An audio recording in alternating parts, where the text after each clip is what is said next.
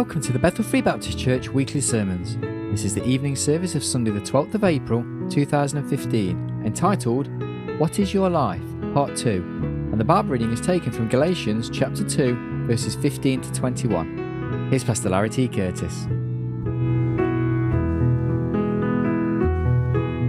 We're continuing from our thoughts this morning on what is your life.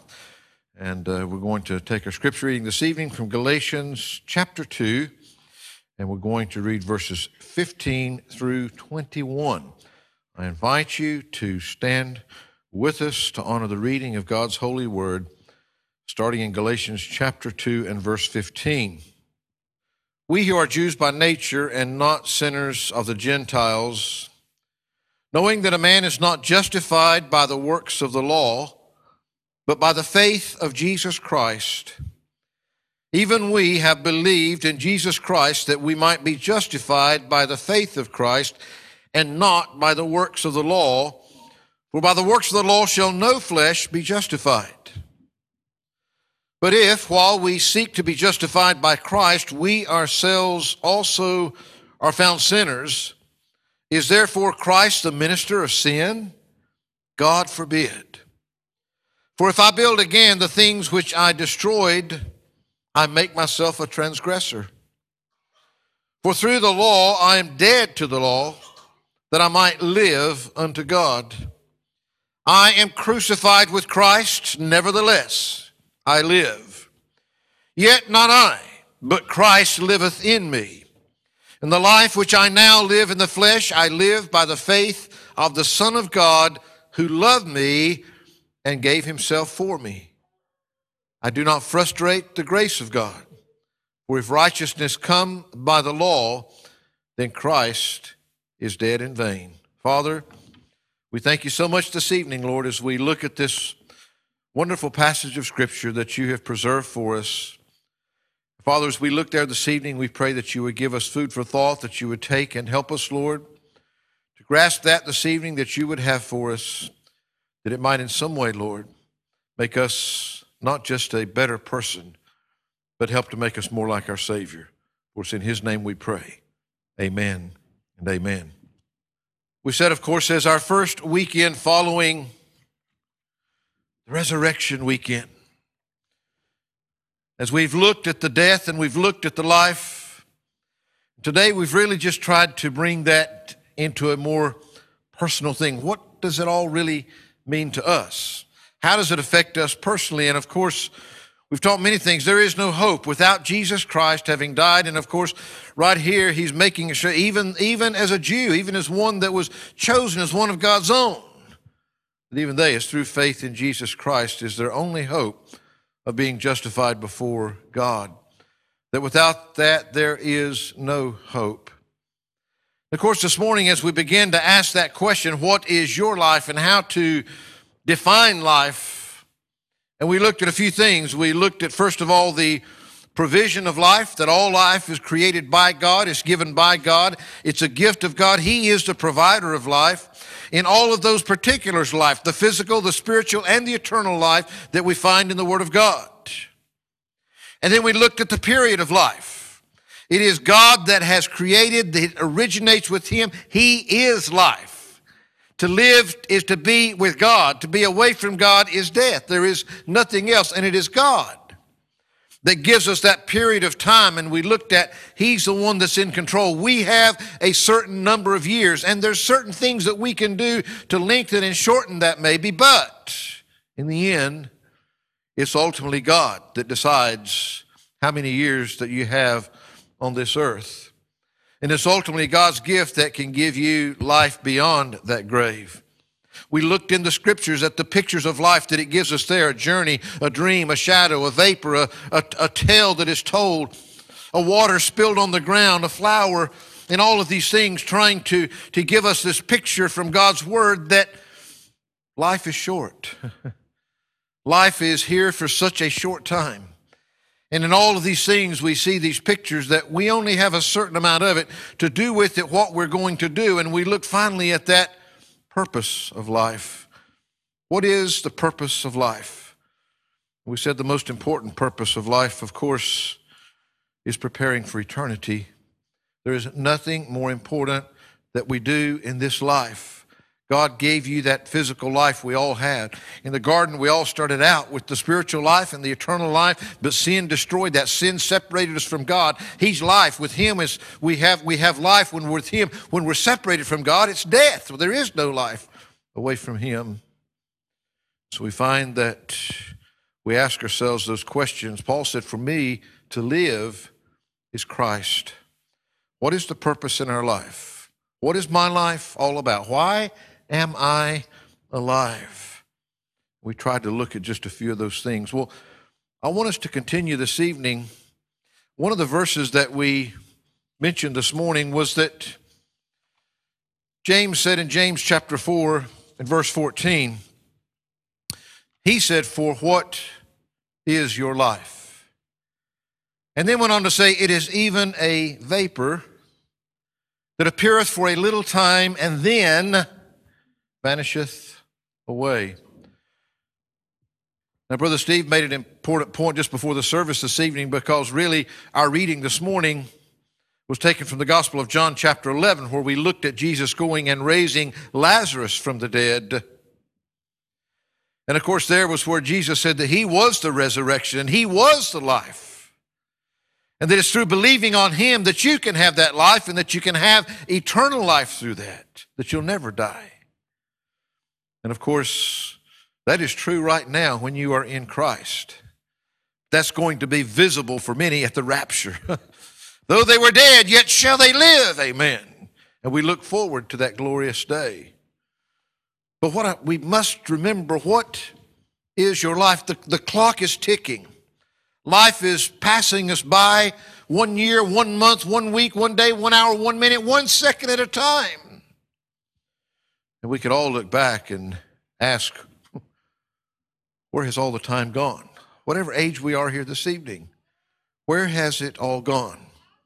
Well, I'm going to give you something that we said this morning, that, of course, we looked at some of the average age spans before the flood and after the flood and during Moses' time. And, of course, we came up to the word now that we've been given about 70 years, 80, if we're blessed especially. And there are a few people that go beyond that. But if you live to be 70 years old, if you take and work it out of that 70 years on this earth, if you average 8 hours of sleep a night, out of that 70 years, you're going to sleep 23 years of it.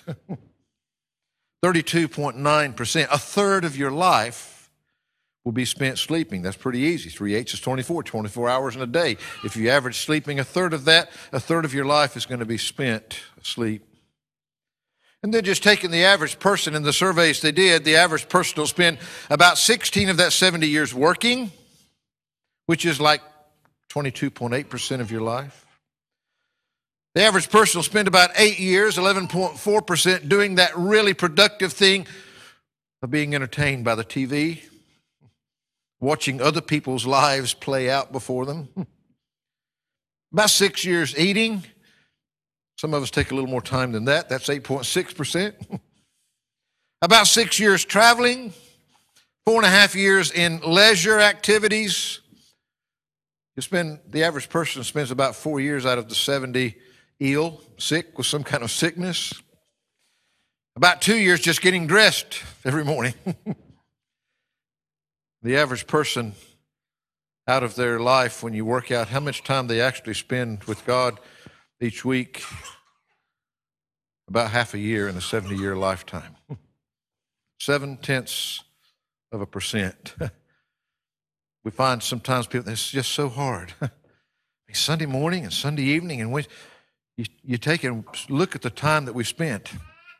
Got so many things going on. How can I would love to be out there on the outreach, but we do the things that are important to us. And I'm saying that in the average person's life, God gets left with whatever little tiny bit might be left over, even for those that want to recognize and have any time with God at all, usually. God loves us. Man, thank God for His grace. He loves us in spite of ourselves, but I'm asking you a question that only you can answer, and I'm saying I think it's pretty important when we're thinking of all this life and death and the resurrection and all that goes on. And what is your life? What does your life amount to? At the same time that life is passing us by quickly, we're busy. We talked this morning about living and experiencing so many of the things that are not really important, like the lady on the train, fussing about doing this and doing that, things that will never matter in eternity. It seems that as we grow older, it seems that sometimes our priorities change. We begin to sometimes have regrets. We wish we had spent more time doing this or doing that. You know, I've never, in all of my years, and I've been an awful lot of people that come to the end with an awful lot of regrets, but I have yet to meet the first person that wished that they'd done less for God, that wished that they had spent less time with God. I've never seen anybody get to the end and regret the time that they used for Him. I want to take this passage this evening, and of course, again, we see a passage here. There's so many things that could be pulled out of it, but I want us just to focus on really those last few verses when Paul said, I am crucified with Christ, nevertheless I live, yet not I, but Christ liveth in me, and the life which I now live in the flesh, I live by the faith of the Son of God, who loved me and gave Himself for me. I do not frustrate the grace of God, for if righteousness come by the law, then Christ is dead in vain. If there was any other way that we could be right with God other than the death of Jesus Christ, then His death was worthless. It was all for nothing. But he's pointing out that is, I want to give you three words that we just pull right out of these verses right here. And first of all, there in verse 20, he says, the life which I now live in the flesh, I live by the faith of the Son of God.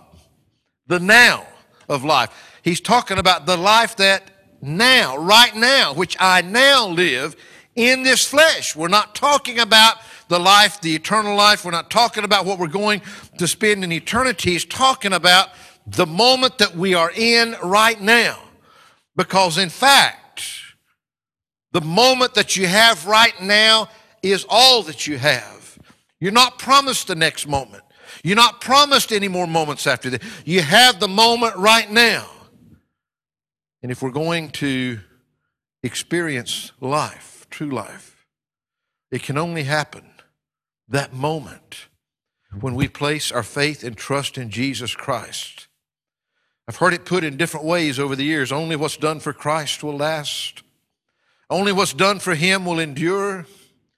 The truth is that that's the only thing that's going to last into eternity. What we do in this life for Christ is the only thing that we're going to take with us into the next life. Nothing else is going with us. It's all being left behind. The now of life. You see, our walk with Christ, as we walk with Him, as we commune with Him, our life must be lived for Him. We need to live what we're living, the life that I now have in the flesh. I live by the faith of the Son of God. We need to be living it for Him. Not only living it for Him, but we need to be living it in Him. We looked at that more this morning. We see it here. The only life that we have is the life that we have in Jesus Christ. He is the resurrection. He is the life. Outside of Him, there is none. The life that I now have in the flesh, the life that you now have in the flesh, that's the moment that you have. That's the moment. You can't do anything about those moments that are past, that are gone. We can regret. We can't change them. We can't do it any different. And we can't do anything yet about what we're going to do tomorrow. We have the now of life right now. What is your life right now at this moment in time that you have, that I have, that we have here this evening? Are we living it for Him? Are we living it in Him? What about all of our relationships with everybody else? Well, I think even that has to be lived to Him for His glory. That's in the end. That's what's really going to matter. This life, the life which I now live in the flesh, I live by the faith of the Son of God. There was a young boy, a child by the name of Rick Husband. I don't know if does that name sound familiar to anybody? Anybody ever heard the name Rick Husband before? Rick Husband as a child had one real desire in life, and that was he wanted to grow up to be a pilot. But not just any pilot of any aircraft. He wanted to grow up to be an astronaut. He wanted to be able to fly into the heavens beyond. In 1980, he entered the United States Air Force. And in 1999, as a colonel in the Air Force, Rick Husband's dream came through when he flew aboard the Space Shuttle Discovery into outer space. Rick was a dedicated Christian. He shared how much that he enjoyed living for the Lord and singing for the Lord. And he made this comment. He said, well, I've been singing for a long time. When I was growing up, going to church, I sang in church choir as a real little kid, especially with some of the songs that we sing in church. Just being able to sing a song, to tell God how much I love Him, it's just great. It really does. I'm singing it to Him. I'm singing it for Him. I can tell you a few things about some of the music that he played while he was in outer space. Some of the songs that even I love. One of the Steve Green songs that he loves so much. And that music coming back to earth from that astronaut out there. But one morning on January 16th, 2003, if you figure up that's 4 years after he had made that first journey on the Space Shuttle Discovery. This time he was the commander of the Space Shuttle Columbia. Just after suiting up and before they went walking into the shuttle, Rick Husband stopped his whole crew before they opened the door. And right there before the whole world, he wanted to pray for them. He wanted to commit what they were doing and their time and all that was. He wanted to pray for each and every one of them. And later, one of the technicians was overheard to be saying that in all of his years at NASA, he had never before seen or heard a commander praying for his crew before they took off. Just prior to launch, Rick radioed a message to Mission Control. And it was a short, simple message that said, "The Lord has given us a great day." That's all he said. The Columbia crew spent the next 2 weeks in outer space. And as they were entering back into the Earth's atmosphere, just 16 minutes before touching down, Columbia broke apart, re-entering that atmosphere. And in a fleeting moment, that child of God, his life was finished here upon this earth. He was doing that which he had dreamed to do. But he never failed or forgot to give God the glory even in that. But I say that to say this, sometimes when we are at the peak of our lives, doing maybe what we've worked and wanted and added for all of our lives, God is the one that's still in control. We only have that moment. I mean, most of the dangerous stuff was supposed to have already been over with. The 16 minutes before touching down, their moment had come, that time that they had upon this earth. You see, in this passage that we see here in Galatians, we need to recognize, folks, the now of life. What are we doing now? I'm not asking you what you intend to do with your life a year from now, 5 years from now, 10 years from now, 20 years from now. What are you doing with your life right now? The life which I now live in the flesh, I live by the faith of the Son of God. But we see in the next verse, I do not frustrate the grace of God. For if righteousness come by the law when Christ is dead in vain. See, this really ties in with what he said up there in verse 18. For if I build again the things which I destroyed, I make myself a transgressor. We need to deal with, destroy. We talked about the dying. We talked about that in Wednesday night, I think. To the concerns of this ugly world and the sin that's all around us. He said there in verse 19, for I through the law am dead to the law, that I might live unto God. You see, we have the now of life, but we also have the not of life, that we frustrate, that we waste the grace of God, because that's the only thing that gives us a life worth living. That's the only thing that gives us hope, what Jesus Christ accomplished for us. But Jesus accomplished that for us so that we can live life now and for all of eternity, so that we would not frustrate the grace of God, so that we would not regret later what would have been, what should have been, what could have been with our lives, because all too many times there are all too few that get down to the end and can honestly say, as the Apostle Paul, that they fought a good fight. They've finished their course. They've kept the faith. We find that we don't need to have the regrets of what could have been and what should have been if we do something now.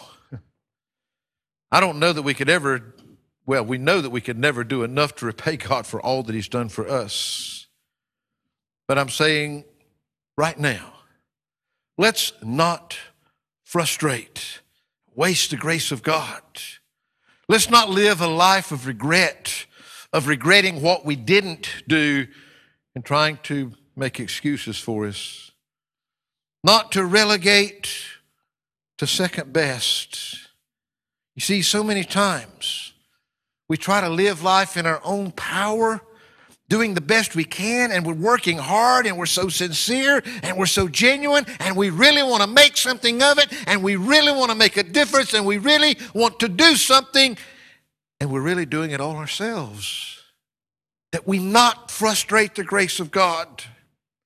That we not waste it living in our own power, doing our own thing, but that we live it in his power. Not to relinquish.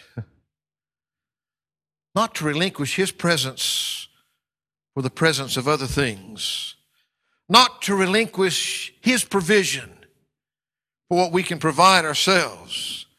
His power, his protection.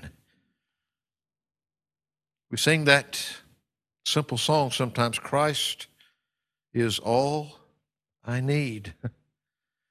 And there's so much truth in that, in those simple words. Christ is all. You see, we see here the importance of the now of life. What is your life? The now of life, the life which you now live in the flesh. Are you living it by the faith of the Son of God? The not of life. Are you living a life not frustrating the grace of God and all that he's given you? You know, there in verse 20, he said something else. He said, I am crucified with Christ. What's the next word? Nevertheless. Nevertheless, I live. I am crucified with Christ. Nevertheless, I live. So many things could be said there. I am crucified with Christ. There is only one place. The old songwriter said the ground is level at the foot of the cross. It's the same for all of us. Doesn't matter where we've been, what we've done, or where we're going. I'm crucified with Christ. You must die with him. We talked some about this again on Wednesday night. The importance. What does it mean to die to Christ, to die to sin? I am crucified with Christ. Crucifixion was purposely designed to humiliate a person as much as they possibly could. To make a person die in as great a pain as is possible. If you've never yet, you ought to read sometime. I mean, just what it took. The pain that it took just for them to push themselves up enough to be able to get a breath, to take one breath. It was meant that way. We talked a bit about this. To be crucified with Christ, yes, we have to die daily. But we don't just have to die to our sins and die to ourselves and all those things. We have to be willing to completely die. Jesus could have said a lot of things, but he used the cross, the crucifixion. Why the cross? Yes, it was an emblem of death, but it was the emblem of an agonizing death. I am crucified with Christ. You see, Christ died in your place. He died that agonizing death for you. And he died it there for you, but yet we must die there with him in order to experience life. The old man must die. The old man must be gone. He must be put to death in order to live. I'm crucified with Christ. Nevertheless, thank God, I'm experiencing his life because of salvation, because he saved me. I'm experiencing his holiness, not my own. I'm experiencing his because of God's sanctification, not because of what I'm doing. I experience his resurrection power by serving him in his power and not my own, by serving him and letting him do with my life what he wants to do. What is your life? What is this life that you now live all about? And you see, it's great. We said that this past weekend that, the death of Christ was essential. He had to die. He had to shed his blood. That blood had to go as a sacrifice for your sin, for my sin, for anyone that would ever be sin. Without it, there is no hope. One of the amazing scriptures is that when Jesus gave that command to go into all the world and to preach the gospel, Jesus points out the importance of what he did in dying and being risen again, just as the scriptures declared. But in the same breath, he says that's why we have to go. Because there can be no life without Jesus Christ. That's what Paul is writing to the church at Galatia. Even as God's chosen people, even as God's people, there's only one way. And that's through Jesus Christ. The life which I now live in the flesh, I live by the faith of Jesus Christ, of the Son of God. What is your life right now? It's awful easy to live on what we're going to do, what we might do, what we want to do. But I want to encourage you. The life that you have right now, right here, the moment that you have right now, regardless of your age, whether you're young or whether you're old, it is this moment that we have. It is this moment. What is your life right now? You don't want to live your life frustrating the grace of God and get to the end with nothing but regret. You must be crucified with Christ. Nevertheless, to live for him. Father, we thank you this evening, and Lord, the simplicity of the question that we've just tried to look to your word for today. What is your life? each and every one of us need to ask ourselves what our life really is. Is it going to be made up of sleeping a third of it and doing all these other things and you getting some small portion at the end? Or is our life right now, the moment that we have, are we truly living it in you and for you? Father, we pray that you'd just help us to recognize that life is fleeting.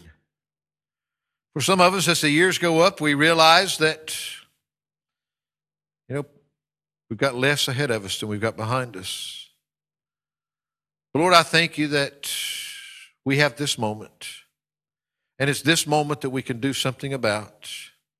And I pray that you would help us to take the moment that we have, the life that we have right now. We look forward to that day when we'll have that new body and when we'll be in heaven and when we'll all have that glorified body and that will be with you in your presence. But the life that I now live, right now, right here in the flesh, we live by the faith of the Son of God. I pray that you'd help us, Lord, to make this moment count.